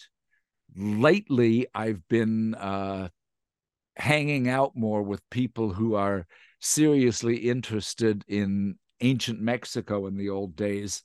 And I'm thinking of someday doing a book on ancient Aztec astrology using the codex page that I showed you was from the Codex Borbonicus, which is special. It's believed to be the one codex which is closest to the Toltec tradition. And matching it up with Sahagun's writing, because he was the objective guy, and he left us a couple of hundred pages on the astrology. And doing a practical reconstruction of the Aztec system. Okay. So, yeah, so one of the things you've said in the end is just that you strongly suspect that this is only the beginning and that Yes. The Maya gained the right to practice their ancient religion at the end of the Civil War in 1996 in Right. Guatemala, and that their cultural renaissance is ongoing, so that you expect that the Mayan cross Yes. system, which is your name for this, that it will continue to develop, and that yeah, that's something is that you want to It continue to be it involved will in. continue to develop as with many other new ideas that are coming out of the universities. Another very positive thing was that a lot of the people I know, one great teacher that I know was pulled out of school during the fourth grade to help with his family, and had to train himself to read and write in Spanish. And his wife, uh, we watch her very carefully when we take her to restaurants because she is likely to have the menu upside down because she can't read or write at all. She was pulled out in the second grade. But now, since the end of the Civil War, since the Maya gained more human rights, civil rights, we find more and more people coming out of the villages and into universities. And I believe that this is where the cultural renaissance is going to come from. Okay. Yeah. Brilliant. Well, In that's fact, my friend who was pulled out of in the fourth grade and taught himself to be the historian of Momostenango and read and write fluently in both Quiche and Spanish. He made a lot of money talking about 2012. He went to an American expatriate and said, I'm in my 50s and I've never had a bank account in my life. Can you show me how to make one? And so she took him to the bank and he started a high interest savings account and continued to live the life of a campesino in with dirt floors and tin roof and tin walls. But he sent all his kids to college. oh wow. This is where it's all coming from. People like this. Yeah. Yeah. Okay, well, that's very exciting, and yeah, exciting to witness what we've seen, almost what we've seen in different traditions historically, like you mentioned with Uranian astrology and cosmobiology, or that we Mm-hmm. suspect may have happened in the early Hellenistic tradition, where you have the revival of some older traditions, but then also the merging or the synthesis with contemporary ones that create something new, but that sometimes those periods of flourishing happen very rapidly, and that we're Yes. seeing something very similar to that happening in real time with this today over the past 30 years, Yes. basically. Yes. Yeah, that's what I think. That even though this is quite a different culture than the Western world that produced European world that produced Uranian astrology, or the Hellenistic Ecumene, which produced Hellenistic astrology, I believe that we are seeing a similar process in the human spirit. Brilliant. Okay. So, I think that kind of brings us to the end of this. So I wanted to talk about where people can find out more information about your work, what your ongoing work is, or what projects you'd like to do Mm-hmm. related to this in the future, and where Mm-hmm. people can find out more information about some of the stuff that we've talked about here. Okay. My website is www.jaguarwisdom.org. Please don't mistake it for jaguarwisdom.com, because there is no such website. So jaguarwisdom.org, where you can find my books for sale.